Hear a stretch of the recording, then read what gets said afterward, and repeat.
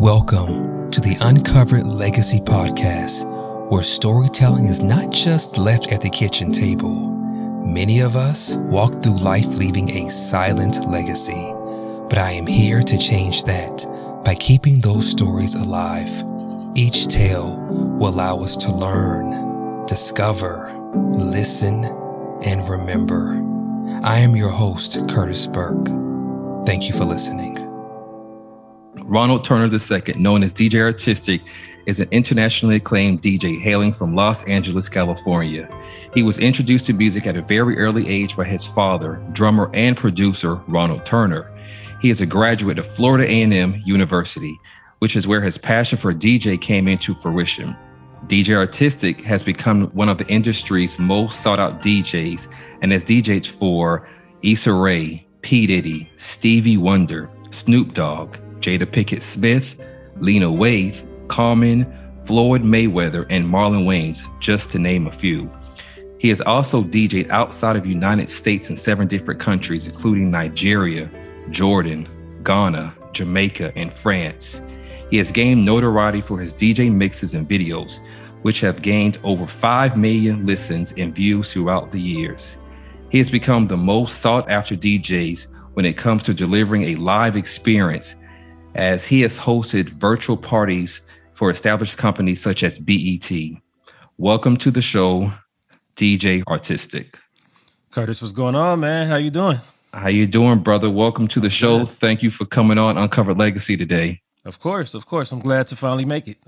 Yeah, well, thank you for coming on. Yeah. I appreciate that. We do actually go way back. I think we met, 2006, probably when we were both doing the HBCU mixers, I would say. Yeah, it was probably, I know I got back in 2008, so it's probably, I think 09 was probably the first one that I made it to. And then I know we did School Days. I'm looking at my wall right now. A flyer up here from like 2013 from a School Days party we did together. So, and I'm on that one? Yeah.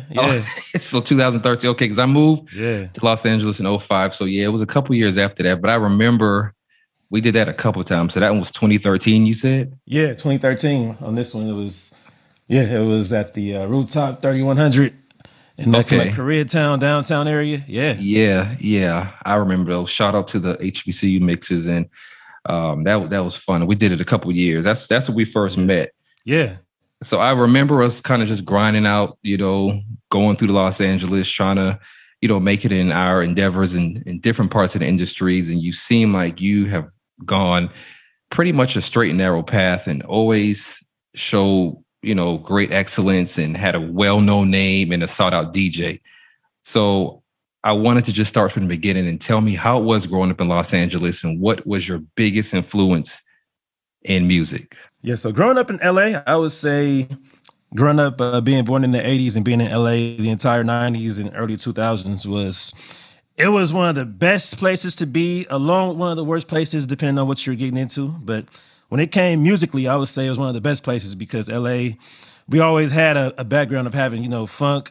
A lot of soul groups, R&B groups came from here, a lot of different producers, even a lot of the dancers and dance studios. So, of course, Soul Train was LA. So it's like even before we had the rap thing going, we had a lot of musical history. So that's what brought my dad to LA. He came to LA back in the 70s, back in 1975. So once he got to LA, he was working with people like George Duke, Patrice Rushen, and Dougal Chancellor. That was his circle. So even as a kid, I was able to go to those studio sessions back in the early mid 80s just to kind of hear what was happening in person. And it was to the point that I didn't even realize who I was around at the time, but I was hearing the music because like one of his best friends was named Ndugu, who I mentioned. Ndugu used to have all his Michael Jackson stuff around the house.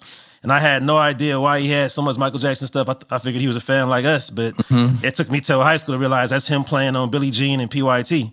So it's just being around those type of folks in the late 80s, whatever it was. And then once it got to the mid 90s, like my first time really listening to the radio and paying attention to rap was like 92, 93. And that's right when LA rap was really taking off to that level. That's right when the Chronic and then Doggy Style dropped. So being able to be a kid and just kind of hearing that music, of course, I shouldn't have been hearing the dirty versions back then. Right. The radio versions was all good, but I would say Just being able to hear that as it was all new and just hearing how music changed. I feel like every year in the 90s was a different sound. Like every single year you had a whole different sound and new rappers who were coming out. Like one year it's Domino, then it's Coolio, then it's Pac, then it's, every year it's a different type of artist. So your dad had you around all those people. You didn't even understand the legacy that you were around as a kid. I didn't at all. I had no idea. And it was Right. where I was taking piano lessons and playing drums as a kid too. And then that kind of converted into me making my own beats and rapping by the time I was in 5th grade. So where are your parents originally from? So my dad is from Memphis, and then my mom is from a city in Florida called Quincy. So Quincy is right outside Tallahassee where FAMU is. Okay, and both of them attended FAMU? Yep, they both went to FAMU, yeah. Okay, so that's where they met at Florida A&M. They met, essentially my dad, they connected really after my mom graduated because she's younger. So after she graduated, my dad was still living in Tallahassee, and then they connected at that point. Okay, so they both went HBCU grads, and they moved up to Los Angeles out here together. Yeah. And then had you, so born and raised in Los. So you're first generation Los Angeles. I am, yeah. Cool. Yeah. And the thing is, both of them already have family in LA. So a lot of my first cousins, even some of my second cousins who are like my mom's first cousins actually did grow up in LA. So they both had a lot of folks all throughout the city. So your dad had a passion for music. Yeah. Clearly. He was always about it. My mom actually majored in music too. Oh, she wow. did major in music too, but my dad was always in it. He was in the Marching 100 at FAMU. Oh, okay. He was a band director, and then he got to LA. He was a drummer, always touring and studio sessions. Mm-hmm. Yeah. Did your mom sing? She played clarinet back when she was in high school and college, and then she always sang in the choir. So he was the drummer at church. He still is the drummer at church. He's been that for I guess 45 years at this point, and then she was in the choir my whole time growing up. So music was in the DNA, clearly. Yeah, it was in there. Like I couldn't get it out if I tried to.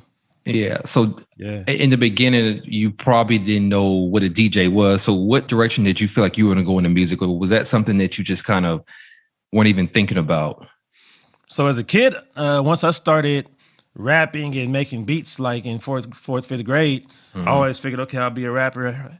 Then by the time I got to like 11th grade, it was more so because I had been making my own beats the whole time. But by the time I got to 11th grade, like my rapping was not, good enough to be a rapper, but everybody was like, yo, your production is dope. So it was all about being a producer up from like 11th, 12th grade into college. So even in college, I was, at one point I was producing for The Game and his company called Black Wall Street. Wow. So how did you end up at FAMU? I mean, I'm assuming because your parents went there, but yeah. I mean, of course, because my whole family on my mom's side went there. I would say probably 120 plus relatives went to FAMU from her side. Then my dad and his twin both went there. So, but even with that, it was still like I feel like my dad was still even more pro FAMU than my mom, surprisingly. Even though her whole family went there, it was like for him, he always went back to homecoming every year, and he was the one like, yeah, are you going to either FAMU or Florida A&M? Like that's your two options. FAMU or Florida A&M. Yeah, and then for my mom, I'm an only child, of course, so I felt like my mom was. If I had chose to stay, she would have been happy with that, but she was also happy about me leaving and kind of doing my own thing too. But it was basically both of them was the reason I went out there. Okay, so that was another thing in the DNA. The South, HBCU, Florida A&M, and FAMU, which is the same name for most everybody. Rattlesnakes. You guys are actually, I would say, we weren't direct rivals, but y'all were like, I think Bethune-Cookman was your direct rival, but y'all was our rival for us. I remember going to the games in the Dome in Atlanta. The Classic, yeah, the Classic, Atlanta Classic, yeah. I mean, the funny thing with Bethune is that like my dad was there so long ago that he never saw them as our rivals because he showed me scores in the 60s where we beat them for 15 straight years by each game was 70-0 and 85-3. So it was always funny for me getting to FAMU and realizing that was our rival now because from what he said back in the day, it was more so the best HBCU programs were either Grambling or FAMU. So he saw it more so like Grambling was the only one that was really above us or even close to that level. So, but then, we had that TSU FAMU Atlanta Classic. That was the only reason I was going to Atlanta back in 02-03 was for that game. Yeah. I mean, it put a lot of people on a map. I would say FAMU was one of my top 3 choices, but it was that out of state tuition without a scholarship. Yeah. I get it. I get it with that. So your dad was in the band at FAMU. How was that for him? He was in the band and he actually pledged Omega too. So he did. I don't know how he had enough time and energy for both of those, but he loved the band. He still reps the band. He'll still rep his Marching 100 shirt. He still talks about Dr. Foster all the time. So he definitely loved that experience, and it sounded like it was just the best place to be back in that era because the football team was amazing and the band was great. And he found the band because he grew up in Memphis, as I said, but he was watching an NFL game one weekend and they had FAMU's band on there, and he was like, all right, I don't know what schools are out here, but I'm going to FAMU. So this is it. Yeah. Sound like a good brother. So when you went to FAMU, what was your major? I actually majored in computer science. I wanted to major in music because I was always about music, but my dad, with him being a musician, he was actually a full-time network administrator. That was always his full-time job, and he always told me to major in something that was stable, that was an actual career that I could basically fall back on. So he was like, you can do music on the side. And he was right as far as like barely any actual producers, hip hop or even legendary soul, R&B. Most of them don't have an actual degree in music. There's a couple who did major in theory back in the day, but even the ones who we know of, if they went to college, they might have had a random major. So I majored in computer science. When did you start DJing? Was it at FAMU? It was really at FAMU. I mean, in high school, it might be a house party where I would make a mix CD for somebody. But as far as actively like DJing, it was at FAMU. I would say probably my last 2 years really, and it's really mainly doing house parties. That first year I was DJing, then, but that last year I was doing everything from stuff on campus, like a couple clubs. I was doing some of the smaller clubs then, but I wasn't really a big name DJ at FAMU really until I came back for homecoming, because I was like my last year there, I made my imprint and made my mark, and it was mainly doing those house parties, and everybody who was especially freshman, sophomore on campus knew who I was. But it really came from me just doing West Coast house parties. I wasn't really trying to be a DJ. It was more so we came from LA and nobody out there would really play that much LA music or even Bay Area music at the time. So I wasn't really seeing myself as a full-time DJ. It was more so I had the songs on the playlist on my laptop. But the more people who come to the parties, it was like, all right, let me cater to them as well. And that's where it came from. So how did you even learn how to become a DJ? And were you nervous the first parties you DJ'd at? I mean, because it really came from me just doing, like, initially I was doing a playlist, and then one thing I didn't realize back then is that it was just so hard to even really keep the flow of a party if you just, hitting next on a playlist. But I went from that to essentially getting a program called Virtual DJ, because I had turntables back in LA, but it was more so because I was producing. I was using that to sample records and to scratch on. But once I got Virtual DJ, that was my first time actually learning how to blend songs together. And then from there, I got Serato with the turntables. And then I didn't even call myself a DJ until I had turntables. I just saw myself as somebody who's playing music on a laptop. But I was not really nervous at most of those initial events. It was just more so I would get irritated. I would say that. I was kind of irritated because one thing about FAMU is that it's like, when you rep FAMU, when you from there, and when people rock with you, like, it's the biggest support system ever. But if you're not the best at what you do, or if they don't really, if they have somebody else that they like more than you at the time, like, you'll feel that pressure. So it was like a lot of times during those house parties, if I wasn't playing the exact music that they wanted to hear, especially with me being from LA and not playing as much down south stuff my first couple parties, like, they would be on my head a lot. So it was like, you're not playing this music, you're not playing enough of this. So it wasn't like a super catering, oh, you're doing a good job, honey. No, it was like like we leaving because you whack type deal. So it was a lot of pressure early on. So it took a while for me to really get used to it. Especially in the South. I mean, because I was in Nashville, but you in Tallahassee, which is a whole nother South. A whole different thing. Yeah. A whole different thing. And I remember I went to Albany State University. I don't even know if you knew that first 2 years. Okay. I didn't realize. And I used to go down to FAMU, and it was just like a whole nother world in Tallahassee. Yeah, it really is. A whole different culture. So you graduated with your degree, you moved back to Los Angeles, and then you started DJing more at parties. Did you ever even go into your major? Oh, for sure. I didn't actually I guess to kind of fast forward, I didn't really start DJing full time for good until 4 years ago. But I did have a point. I had a period where I did quit my job about 8 years ago, and I went back after about 9 months. But yeah, when I came back, I mean, my whole focus was it was more so, okay, I have this IT degree, so let me work in IT, and that's my focus. And DJing is just something to do fun on the weekends. And I remember like before I even left, somebody in the student activities office was like, "Wait, so you going back to LA, but you gonna DJ and work full time? Like you gonna be tired?" And I was like, I mean, I guess he was like, "No, if you working 8 hours a day, then you try to DJ at a club at night and get up the next day, you're gonna be burnt out." And I'm just thinking, whatever. But when I got there, I remember that first year being back, I had those nights where I would work till 6 p.m., basically go straight to a club, 8, 9, set up equipment. And one night, I remember I finished packing up at 2:30 a.m., and I took a nap in the car for an hour because I was just that burnt out. So I essentially was working full time until 2014, from 08 to 14. And DJing was really on the side for my first couple years. But after a while, DJing started to eclipse that. And I didn't really start even considering DJing full time till 2013 because I was just always conditioned to have a full time job and thinking that you have to have benefits, you have to have 401k, you have to have these things. So I'm like, if I can't make a certain amount DJing, I'm not going to quit my job. And at that time, I was probably making 10% of what I'm making now. So it was just like not even an option to me. Right. You had to step out on faith. I didn't know that. I thought you were DJing full time. That's how it felt. Yeah, because I was always every weekend. It got to that point by 2010 and 11, I would DJ every Friday and Saturday night. So it probably felt like I was DJing that much, but I was still working the whole time. You're like, I have to eat. I got to. Yeah, I didn't want to struggle. So tell me about the deciding factor when you were like, I'm putting in my 2-week notice. It was basically, I remember 2013. It was my birthday.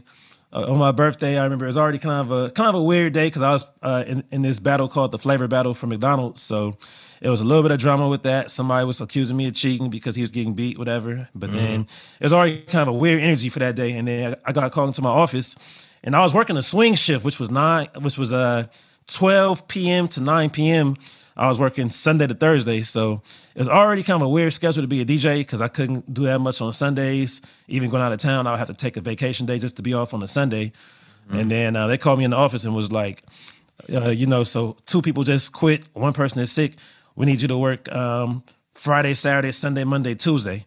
And I'm like, they're like, are you able to? And my response was, if I have to, but looking back, of course, I wish I had been able to just say, no, I'm not doing it. But they're like, it's only temporary. It's only for a month. So I'm like, all right, whatever. It's December. I mean, all right, I'll do it. And then after 2 months, we can't put you back yet. We haven't hired people. After 3 months, we hire somebody, but they're not ready to work weekends on their own yet. So after 4 months, 5 months, it's the same thing. So I remember maybe like mid-May 2014, I wrote a long email and CC'd the VP, and I was like, I'm leaving, because the schedule is just that bad, and y'all promised me this, and that. And they saw it the next day, and they were shocked, but they were like, so are you really quitting? And I'm like, look, honestly, if you change my schedule right now, I'll stay, even though I said I'm quitting. And they're like, we can't do it yet. We just can't do it. We want to eventually. I'm like, eventually, it's been 6 months. So with that, I was out. So that was my 2-week notice. That was probably a blessing in disguise because they hadn't made your schedule even more difficult. You may been still there. I mean, you're right. If I just been working 9 to 6, like a regular Monday to Friday, because I already didn't care for swing, but I just dealt with it because swing did kind of help being off at 9 p.m. I can go to the club by 10. I can sleep in. But either way, it was just like, it was too much. So at that time I quit, and I wasn't really ready to quit financially because I wasn't really making a whole lot DJing, but it was like, I'd rather at least have that freedom and ability to make more. But that no pushed you right on out the door. So just imagine if he had said, sure, we'll change it. You may still. You're right. It was a blessing in disguise that he held his ground, because sometimes I feel like in life, we kind of need that for like the circle of life, for something to just really like, you don't have no other choice, but you're pushed against the wall. And it's almost like he made it for you. It's almost like he was telling you, no, you should be a DJ. I mean, that's kind of how it felt. Yeah. So luckily that's what happened. And then I did go back to a different department at the same company, DirecTV, about 9 months later. And when I got back, it was a whole different department, whole different schedule. I was able to work from home. So That was good for a couple of years, but then they moved my department. I couldn't work from home, and it was just kind of a dead end type of situation. So even with that, it wasn't necessarily me quitting in 2018. It was more so they said the contract's over. You have to take a 3-month hiatus, and then we'll call you back in June. And when they called me back, I was like, nah, I think I'm good. I'm a superstar now. Yeah, there's no point. It was no purpose in going back. So yeah. What was the your breakout DJ job, you feel like? It's interesting because every couple of years something else kind of happens that kind of ends up being either bigger than what happened before, or either just kind of like a re-solidification. Because it feels like when I would say my first couple of years, the first big thing was really, I would say, Paid Dues. Paid Dues was 2013. That was the first thing that was like a pretty big deal because it was a huge concert, 27,000 people, and I was like the stage DJ for that. One stage had Kendrick Lamar. It was Nipsey was there. Rest in peace. Problem, Bad Luck. Trinidad James when he was the hottest thing out. All Gold Everything. So that was the first thing, and then the biggest thing after that was definitely Flavor Battle, which I won February 2014, the McDonald's battle. And then from there, I feel like nothing really topped that, at least for a moment. But by the time it was like 2018, I think that was just the year that, because I kept on getting so many different events that were big that it just kind of put me at that level. So that was when it started off doing the Issa's birthday, doing a couple events for Lena Waithe, doing the Shy premiere, then doing the Insecure premiere, but then being on Insecure itself.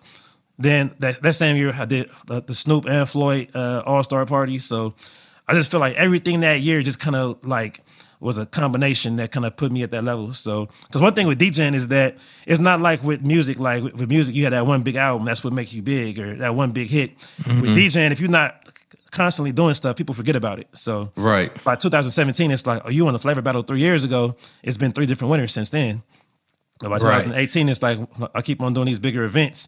Along with doing the Grits and Biscuits, along with doing the Duce Palooza events, it was just everything at once that kind of had a snowball effect. Oh, you did Grits and Biscuits? Yeah. Usually I do that whenever it's in LA. I've done probably 6 of those now. Oh, wow. I mean, that was major back in the day. And then to me, I felt like when I saw you do like the HBCU mixers thing, I felt like that was like, okay, like it's almost like people remember you. When you give them good customer service, they get excited about working with you again, and people remember you from that.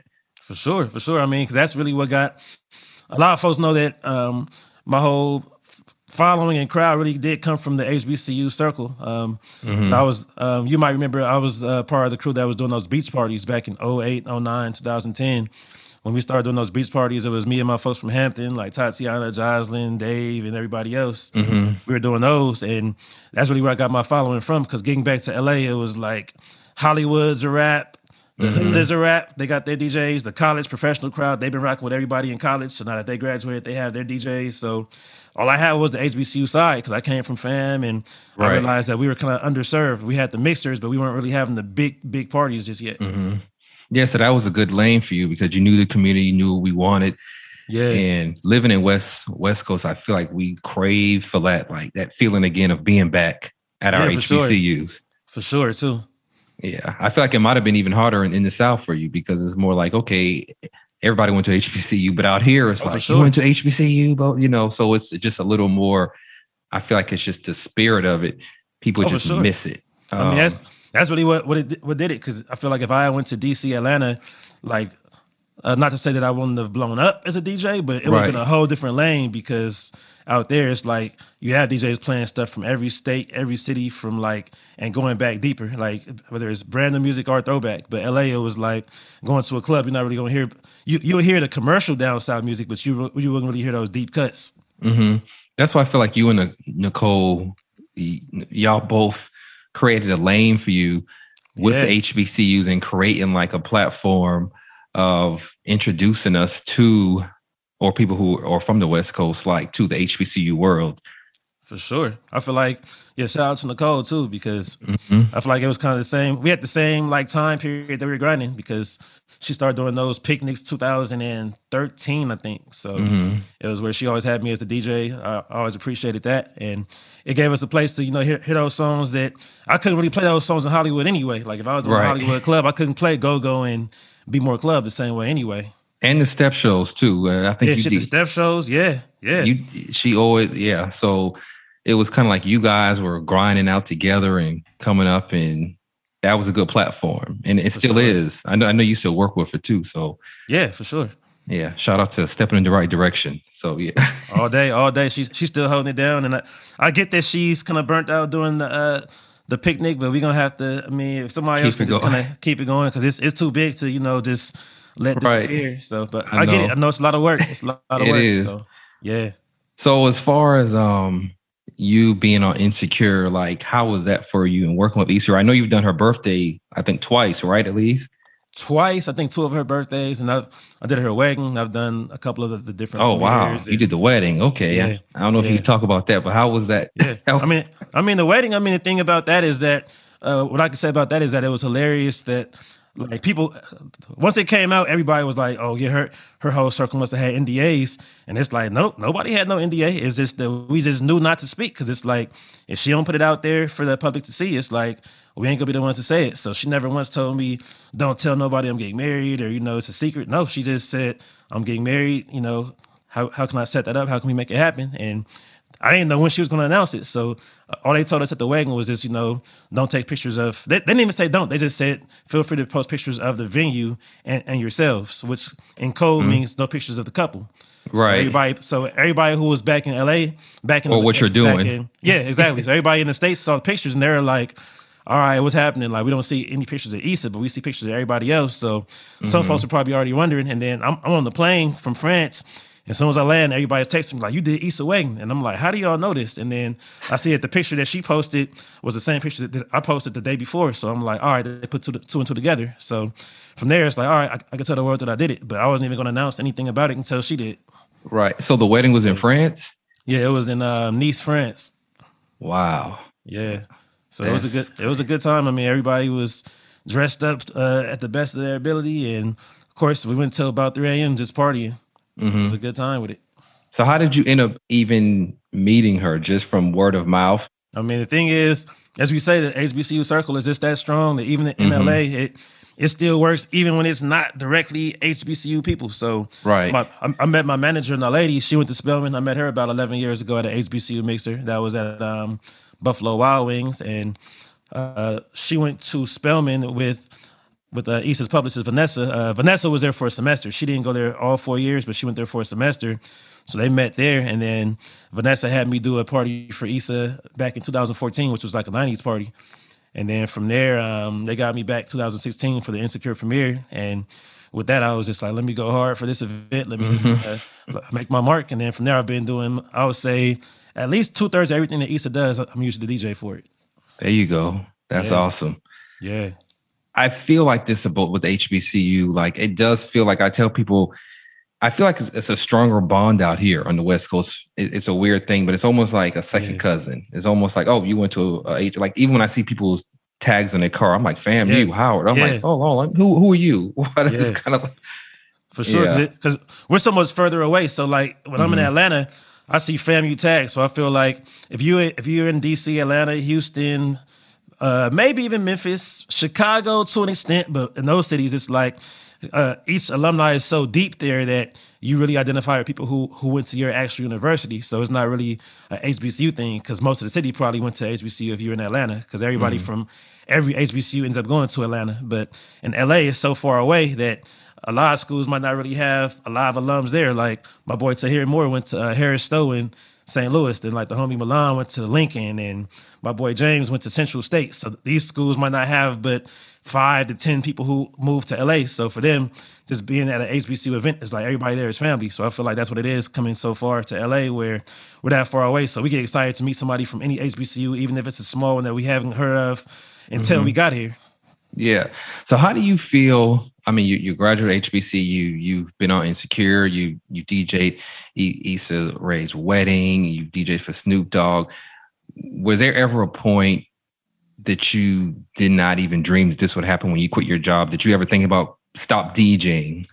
As far as when I quit my job that first time 8 years ago, I mean, at that point, I really didn't know where it was going to go. I feel like at that point, I probably did think it was going to the success would have happened quicker in that year. But I realized that even winning the battle didn't really mean a whole lot. It was a good thing to have, but a battle don't really mean anything when it comes to clubs or to brands or to like artists. So it took a little while to get to that point, and I never really thought that far ahead when it came to DJing. It was more so, let me just keep on going and seeing where it takes me. But I would say that my whole trajectory has been different, because I probably would have thought 8 years ago, okay, I'll probably end up linking up with a certain artist, and like whether it's a Kendrick type or whoever, maybe I'll get with them and then I'll be their tour DJ, because most DJs in my generation got big because they were tour DJs. They were like Esco was Future's DJ, and a lot of DJs who we know of were more so associated with artists. It wasn't as many who really got big from doing events and working in different spaces. So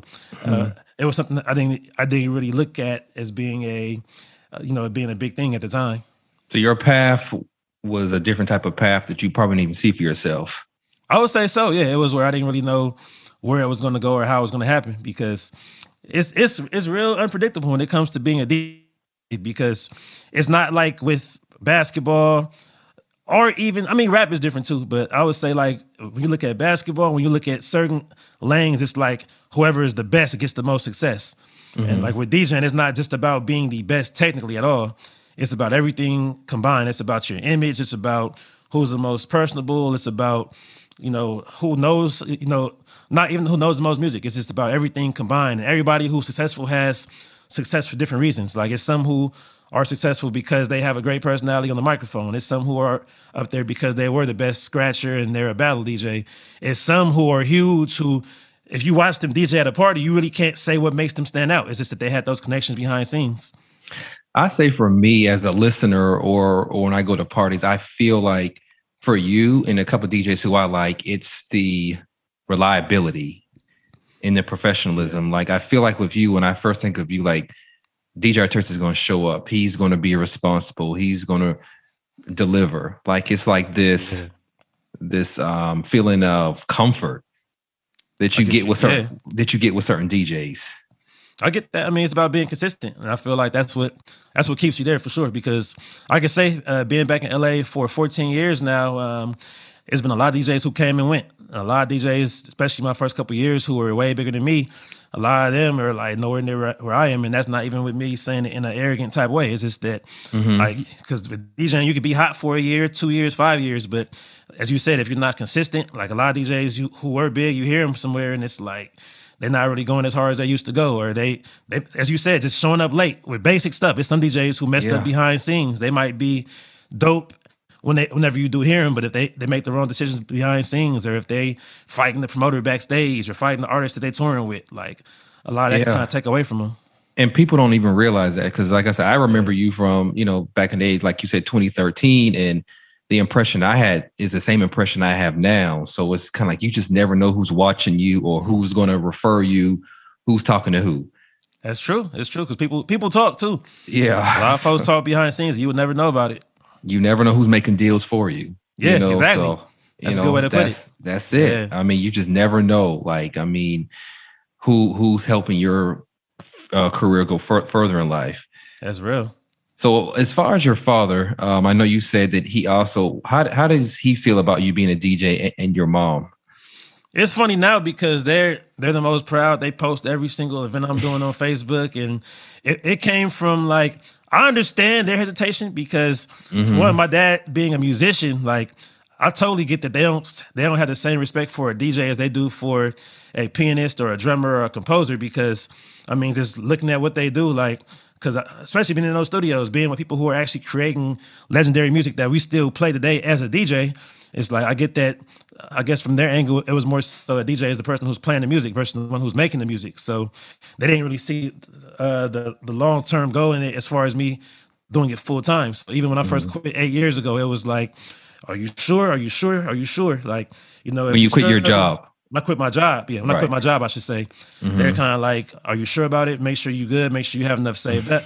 Make sure you're not blowing money. Every 2 weeks, it was like, are you doing okay? If you need some help, let us know. But that's them letting me know that they'll help me if I need it, but they don't really want to. But it's like, they don't want me to be broke and lose the house either. So it was like, it took them a while to really be comfortable about it. But I think what made them see it different is once their friends and their friends' kids and people in public come up to them like, "Oh, you Artistic's dad, you Artistic's mom," or they like, "Oh yeah, jump on that boat." Yeah, like they know them because they seen them in my pictures. It's like, okay, maybe he is actually big at this. So that's what kind of let them know that okay, he is actually good at it, and he's solid. Because I get it because a lot of times even for their era, like.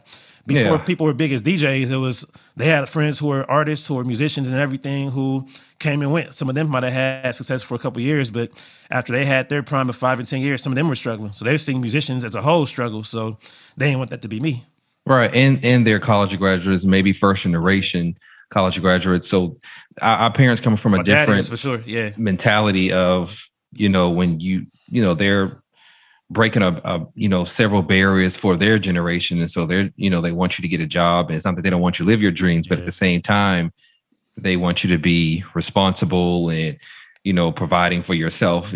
God forbid something happened to them, they don't want to have to worry about you. Yeah, for real. So, I totally get it. And it's where it did take them a while to be comfortable in it. But at this point, they totally get it, and they support it at this point. Mm-hmm. That's great. So I'm sure you don't charge them when you DJ for them. So I charge everybody. Grandma getting charged. Everybody. No, it's always fun. Of course, whenever it's a family event, I'm always a family DJ by default. So yeah. Sometimes I'll hire somebody else because I'm like, let me enjoy it with y'all. Right. Yeah. So how do you feel about the impact that you've made on the West Coast, especially Southern California, and the next generation person that wants to be a DJ like yourself? I would say it's funny because like last year, one of my boys, DJ Dre Sinatra, he's DJ for Ty Dolla $ign, Ray J, all them, and he posted something one day saying that it was Father's Day, and he said something like half the DJs or a lot of y'all DJs in LA owe Artistic a Father's Day card because y'all got your style from him, and like it's something I never really like thought of as a whole because it's just me DJing. But when I started talking to people, and people who were responding to that tweet were just like, yeah, like a lot of folks kind of take things that I do and try to kind of, emulate my path in different ways. And to me, I guess I didn't even see it as a negative thing or as people really biting my style. Like I'll say I've definitely had people who have blatantly bit what I do, but overall I think it's a dope thing that people can say that they got certain techniques from me or that I've had that type of influence where DJs who know can say, okay, that type of transition came from Artistic or him doing this type of blend came from like an Artistic type thing. So I would say it's definitely been a good thing. And my whole goal is to really make West Coast DJs respect it because we know how it is. People from the South and the East Coast just don't respect a lot about LA, period, whether it's about food, whether it's about the music itself, but especially with DJs because they come to LA and they feel like they don't hear enough of their own music and they just don't have the same respect for a DJ out here as they should. So my whole thing is if I can kind of train up DJs to really making them more diverse and seeing, that there's more than just being an LA DJ because we're so far away. Just looking at it geographically, look how far LA is from Texas, and that's the closest part of the South to us. Mm-hmm. So compare that to Florida and Memphis and Atlanta and New York. It's like, so I get that it's easy to kind of get boxed in and just all your crowds are LA, you're born and raised in LA, you stay in LA for college. It's like, of course, the music you play is catered to LA people. That doesn't even mean that you're only playing LA music because most people who are from here play more than LA music. You might play only a third of your music is from LA, but overall you still have an LA style and sound that appeals more to LA crowds. So it's just about me seeing if I can just continuously push that boundary to where they realize that they can, switch up the style and appeal to people from everywhere else. And it's something that it has to be inside of you too. Like everybody can't be a DJ. A lot of us may want to be, we think it's cool, but it's an art. And it's not as easy as it looks. And you have to be, like you said, impressionable to people. And I feel like a lot of times with certain DJs, they feel untouchable, like you never see them behind the DJ booth. But I feel like with you will reach out and you make yourself available for people to learn from you. Yeah, for sure. I mean, because whenever people ask me questions, like it sometimes can be overwhelming, but I still try to at least respond to everybody who asks me questions on Instagram, Twitter. It could be as basic as just like the equipment that I use up to like I have this type of situation with an owner or promoter. How do I handle this? To how can I learn to play this type of music or what songs should I play? I have a gig that's people from LA are coming. What songs can I play for that? Like whatever it is, people ask me. I always try to answer that for them because I feel like as you said, it's people who act untouchable end up being the ones who are in the worst position in the future. I've heard about DJs who were huge in the past and they fell off because they had the wrong attitude with people. And you still have to be a personable type of human. Otherwise, people will not rock with you, no matter how dope you are. Right.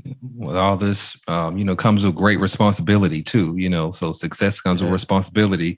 It does. And it can be annoying. You probably do have to set boundaries. And now I know you also have a manager as well, right? Yeah. So I've been with my manager, Naledi, since 2014 now. So basically right when I quit, right before I quit, I think, I quit my job. And she was one of the ones who, she didn't like push me hard to quit. It was more so like, make sure you're ready for that jump. But she did feel that it was that time when it happened. Well, I appreciate you for coming to Uncovered Legacy and traveling the world for us, representing the HBCUs, representing California, Southern LA, and being a stand-up man in the community, because you are a role model to a lot of us, and we do appreciate that. And congratulations with all the success. Appreciate you for having this platform, for putting us all on, and giving us all exposure. So thank you for that. Keep it rolling, and I'm gonna see you in person soon, of course. Exactly. Thank you, DJ Artistic, for coming to Uncovered Legacy today. We appreciate you. Of course. The life of a DJ can be exhilarating, fulfilling, and over the top. It can also be long nights, early mornings, and uncertainty at times. DJ Artistic carved out a lane for himself that was not on a straight and narrow path. When one job forced him to make a difficult decision to leave, new opportunities unfolded, making dreams a reality.